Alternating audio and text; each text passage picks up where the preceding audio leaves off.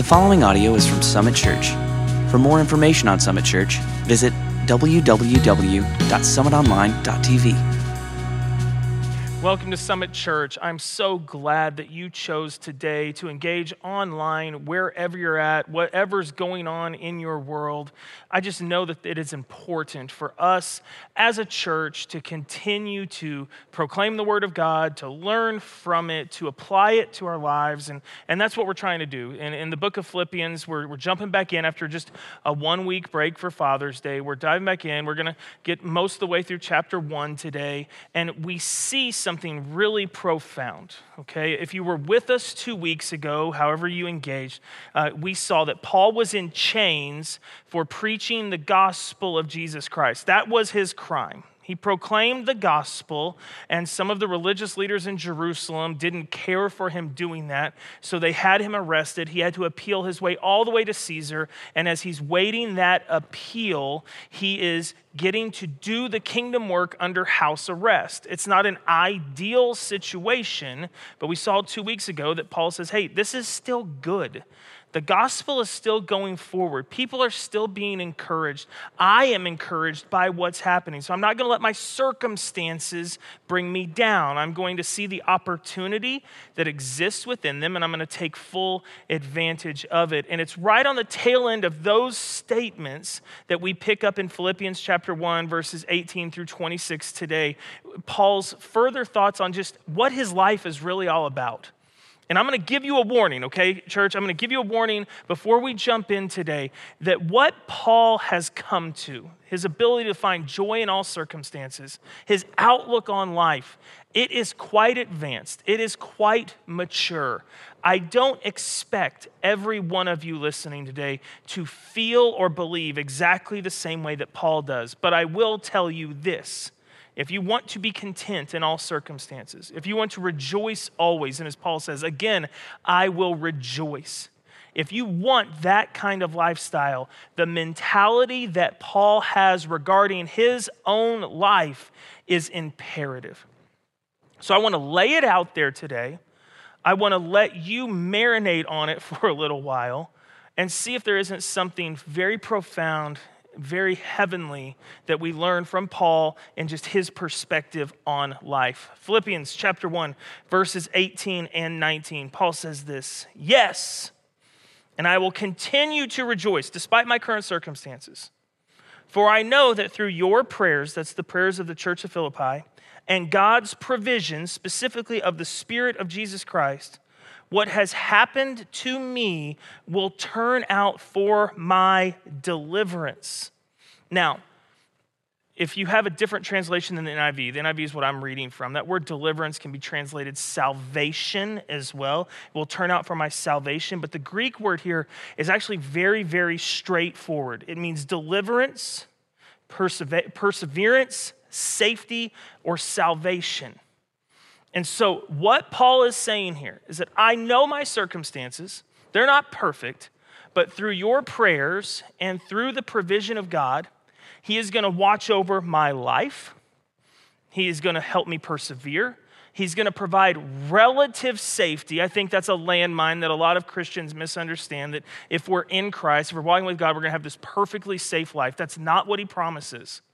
Okay, but the safety that God provides is that your ticket's not going to get punched until he's ready to punch it. He's in control of that.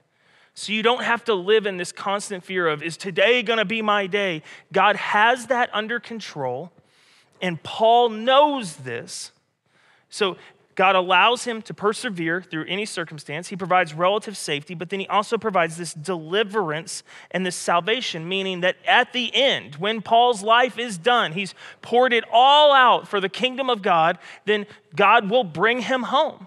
It's through his provision, through his love, by his grace, through his son Jesus, that Paul knows, hey, there's nothing on this earth that I have to fear, because God has today and God has tomorrow. God has my now and he has my eternity. God has you, church. I want you to hear that. I want you to embrace that regardless of your current circumstances. God has you. He loves you. And there's nothing that this world can throw at you that he is not capable of delivering you from, even death. That's the power of the gospel. That's the truth of Jesus, and that is the mindset that Paul had. Hey, you're praying for me. God's got me. Whatever it looks like, I'm in. I'm in because I'm in it for him. Today, if I live, it means that God has me. And today, if I die, it means God has me. There's a lot of comfort. There's a lot of comfort in that. So with this mindset in verse 19, how do we apply this to our lives each and every day? Let's look at verse 20. He gives us some insight into that. I eagerly expect and I hope, those are strong words, that I will in no way be ashamed, because I've already declared that my life is his. I will in no way be ashamed, but will have sufficient courage so that now, as always, Christ will be exalted in my body, whether by life or by death. Paul says, may Christ be exalted in me. That word exalted, it's better translated magnified. May Christ be illuminated by me, by my life, by the way that I live. The Greek specifically says this, may my life deem or declare great, highly esteemed, extolled, and celebrated. May my life deem and declare those things upon Jesus. And I told you, church, this is a big one. This concept, this way of living life, that your life would reflect the high esteem and declare just how great Jesus is. That is a massive, massive concept. Not something easy to do, but I have to ask you this. Paul is highly confident that either in living or dying, he would magnify Jesus. He's highly confident of that. Are you? Are you equally as confident that today, whether you live a full day or it is your last, you will magnify Jesus? You'll extol him. You will declare him great. Are you confident of that? And hear me. I know that is a massive, massive question. One that's hard for you to just answer. So let's break it down. Let's break it down just a little bit, and let me discuss what this life looks like, a life that has been declared by God to be his, and one that you magnify him. So here's what it would look like. Question 1. Do you pour out your life in service for others? By pouring out your own life, by putting others first, you are declaring the magnificence of Jesus. So do you pour out your life in service for others? Do you place God first in all things? That's a huge question, so let me break that down even further. Your time, your talent, and your treasure. There's some very simple indicators to see if you are putting God first, if you're magnifying Jesus. Number 1, how do you spend the majority of your time? Do you spend time thinking about him, pressing into him, walking with him, once again, serving others? Or do you spend the majority of your time living for you? Your talents, your God-given abilities. Do you use the things that God has given you to glorify yourself or to glorify him? These are not simple questions. They're not simple questions to wrestle through, but they're very, very, very intuitive questions to answer the question, do you magnify Jesus? And finally, your treasure is what God has given you. Do you see it as yours? Or do you see it as a gift from him and therefore you live with open hands?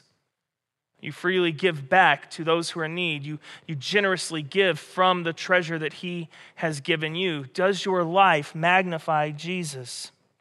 Number 3, do you love unconditionally? That's how God loves you. And one of the best ways to magnify him, one of the best ways to declare him great is to love in the same way that he has loved you. You love because he first loved you. Do you love unconditionally? Do you forgive completely? Church, if you are in Christ, you are completely forgiven. And one of the ways we can best magnify the Lord of this world that has forgiven us is by forgiving others in the same way. Do you forgive completely?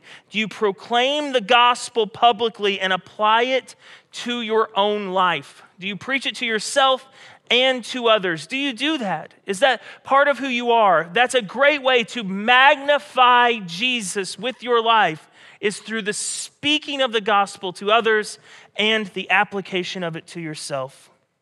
And finally, do you wake up and go to bed each day at peace with God, with others, and with yourself? This peaceful tranquility that comes through faith in God, which leads to ultimate joy, is a wonderful, wonderful, wonderful way to magnify Jesus to this world. Do you live at peace with God, with others, and with yourself? Now, I told you this is not going to be easy. So if your answer to several of those questions was no, what do? Do you just quit? Do you say, I'm terrible? Todd, this is the most depressing thing I've ever heard? No. We learn. We learn from Paul and his confidence that whether in life or death, I will exalt. I will magnify Jesus with my life. And there may be some things you need to address. There may be some things that you need to adjust. But the answers to those questions will ultimately lead you to the answer to the first question. Does your life magnify Jesus? Does it do so? Don't forget Paul's words. He hoped and he expected. Did you see it there in verse 20? He hoped and expected not to be ashamed because he had declared that his life was no longer his own, that his life existed for the glorification of Jesus. He declared that. And so he didn't want to make himself out to be a liar. And for those of you who can remember the day where you made that proclamation, have you given your life to Jesus? If you publicly declared yes, then join with Paul and say, I don't want to be ashamed of that. I want to press into that. I want to live that out. I want to be obedient to that. And I'm never going to be perfect, just like Paul wasn't perfect. But he was hopeful. He was hopeful that in all circumstances, he would magnify Jesus. He believed that he had sufficient courage to magnify Jesus in his life or his death. You saw that word in verse 20, courage. It's better translated boldness. And I think that's important for us to make that shift, because I find courage to be more internal. It's what allows me internally to face fears. Boldness is what drives me to action. If I'm being bold, if I'm doing something way outside my comfort zone, like magnifying Jesus completely in my life or even in my death, if I'm doing that, then that is boldness. And I think what Paul is saying here is I am confident that I have sufficient boldness that comes from the Lord to make that claim, that I will magnify Jesus in my life or in my death. So another question, how bold are you? How bold are you? If I'm being completely transparent, for me, it's completely circumstantial. And that's not a good thing, by the way. It's completely circumstantial. You put me on a stage, the more people in the room, the more bold I become. There's some of you who go, you put me on a stage in front of 8 people or 800 people, I will fold instantly. That's not how God wired me. I become incredibly bold. You put me in a restaurant and ask me to proclaim the gospel to my server, and then I clam up like no one's business. And what Paul is saying is, I feel like I have the courage, the inner strength to be bold in all circumstances. How bold are you? He says, I pray that God will give you the courage to be more bold, Give the courage for me to be more bold. And I think that's a prayer that we can pray for ourselves. God, make me more bold so that my life may magnify you more. Make me more bold, Jesus. And ask him to forgive you for the areas and the times which you've fallen short. The next few verses, I'm going to finish out through verse 26. The next few verses, I think really just kind of further expand on the thought we've already played out here. Now, some of these verses are the most famous in the book of Philippians. So they're great verses. I don't want to diminish them, but Paul's already made his argument in verses 19 and 20, and now he's just kind of giving examples from his own life. He's making statements from his own life, but I think they still can encourage us. Verses 21 through 26, it says this, "For to me to live is Christ, to die, that's gain. If I'm to go on living in the body, this will mean fruitful labor for me. Yet what shall I choose? I don't know. I'm torn between the two. I desire to depart and be with Christ, which is better by far. But it is more necessary for you that I remain in the body. And convinced of this, I know that I will remain, and I will continue with all of you for your progress and joy in the faith, so that through my being with you again, your boasting in Christ Jesus will abound on account of me." If you're hearing the heart of Paul as he's being so transparent in this letter, he truly is torn. He's in chains. He says, if you ask me, what's far better is that Jesus just bring me home. What's far better right now for me is death, because I get to be with Jesus. But what's better for you, the Philippians, what's better for the world is that I continue with fruitful labor. So if I live, it's Jesus, and if I die, it's Jesus. But right now, I think I know what the choice is going to be, because my job here is not done yet. My purpose has not been fulfilled. For him, he knows that to live means to still work. It means fruitful labor, the result of which will be more people being emboldened by his magnifying of Jesus, so that they will boast more in Jesus and magnify Jesus more. And as this result, he says, I think I need to stay alive. So that's what I'll do for today. As I was writing this, there's a comedian named Brian Regan. He does a bunch of sketches. They're pretty funny. And one of them, he's talking about baseball, and he was a horrible baseball player in Little League. And he'd be out in right field, and when the coach would yell, "Hey, how many outs?" he would yell, "Cherry." That's the kind of snow cone he wanted. Cherry's favorite. Cherry's my favorite. But he goes, "But if they don't have cherry, then grape is a favorite too. Grape's also good." And it's a funny sketch, and we quote it with our kids all the time, but I hear Paul kind of saying the same thing. Hey, Paul, what's going on? Life, death, both favorites, both good. You know, if they don't have one, I'll take the other, because in the end I get Jesus. And what a profound mindset. I don't know many people that live this way. I don't know many people who look at death like this. I've met plenty of people whose bodies have worn out. They've run out of gas, and they have this mentality. For me right now, to die is gain. I would get to be with Jesus, and I'd get to get rid of this. But I don't know a lot of 25-year-olds who even love Jesus with all their whole heart, soul, mind, and strength, that they're just like, to live is Christ, to die is gain. But I think if we're going to magnify Jesus with our life, if we're going to magnify Jesus with the way we live, we need to exalt him and desire him more than this life. And that's a hard biblical truth to swallow.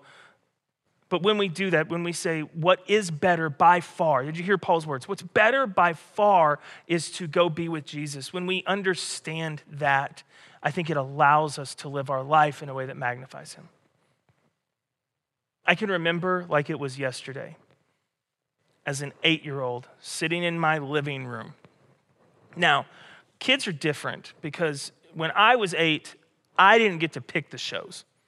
My kids decide what we watch, and I guess I'm a bad parent, because I never got to pick the shows that we watched growing up. We only had 30 channels on cable, and my parents picked the show, and I had to sit there and watch it. So 20/20 and 60 Minutes, shows that my kids would never watch. We watched them all the time. And I remember that in one of the episodes of one of those shows, they talked about near-death experiences and how people had seen this or that. And I was brought up in a home that you believed everyone died and went to heaven, including dogs, and that's just what it was. And there was very little teaching on eternity in my home. But I just knew that, okay, if you die, you go to heaven. But it was this show that somehow opened my mind for the first time for me to go, I'm going to cease to exist. I'm going to die. And as an 8-year-old, I couldn't process that. And it scared the tar out of me. I was so afraid. And now as a 39-year-old, I can say that to think of that day, to think of that moment where I breathe my last, there are things on this earth that I absolutely do not want to leave. But there is a treasure waiting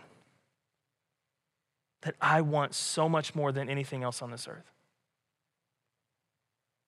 And it's that mindset that I think frees us up to live our lives in such a way as to choose daily, through faithful obedience, through fruitful labor, to magnify Jesus. To weigh, just like Paul had to. I want to go home. I'm in chains. I want to go to heaven and be with Jesus. I want to do that so bad. But he waited and he said, as much as I want that, as much as that's the better choice, I will get to stay here in chains and fruitfully encourage others to magnify Jesus. You don't fulfill that purpose. You don't understand that call until you understand the treasure that is Jesus. For me, to live is Christ. I think a lot of us, for us to die is to be with Christ. But Paul understood, no, I can have that today. And it's just going to take a lot more work. For me, to live is Christ. For Paul, life was very simple. Each breath was an opportunity for fruitful kingdom labor and a chance to bring others joy and faith. It's a pretty simple playbook. It's a very specific purpose that Paul embraced. One that all of us who claim the name of Jesus Christ have been called to live. The same playbook, the same purpose, to bring joy and faith to those that we come into contact with because of Christ Jesus. 1 Corinthians 3, verse 9. For we are co-workers in God's service. What he is doing to call his children by name into relationship with him, we are now working with him to see that to completion. We magnify Jesus with our lives, and in doing so, we co-labor with God the Father to bring joy and faith to people's lives. So as we wrap it up, for Paul, to live was Christ and to die was gain. I ask you, what would you need to change today in your life to be able to echo those same words? What would you need to adjust? What would you need to repent from? What would you need to ask God to transform within you to say those same words? For some, it's coming to faith in the first place.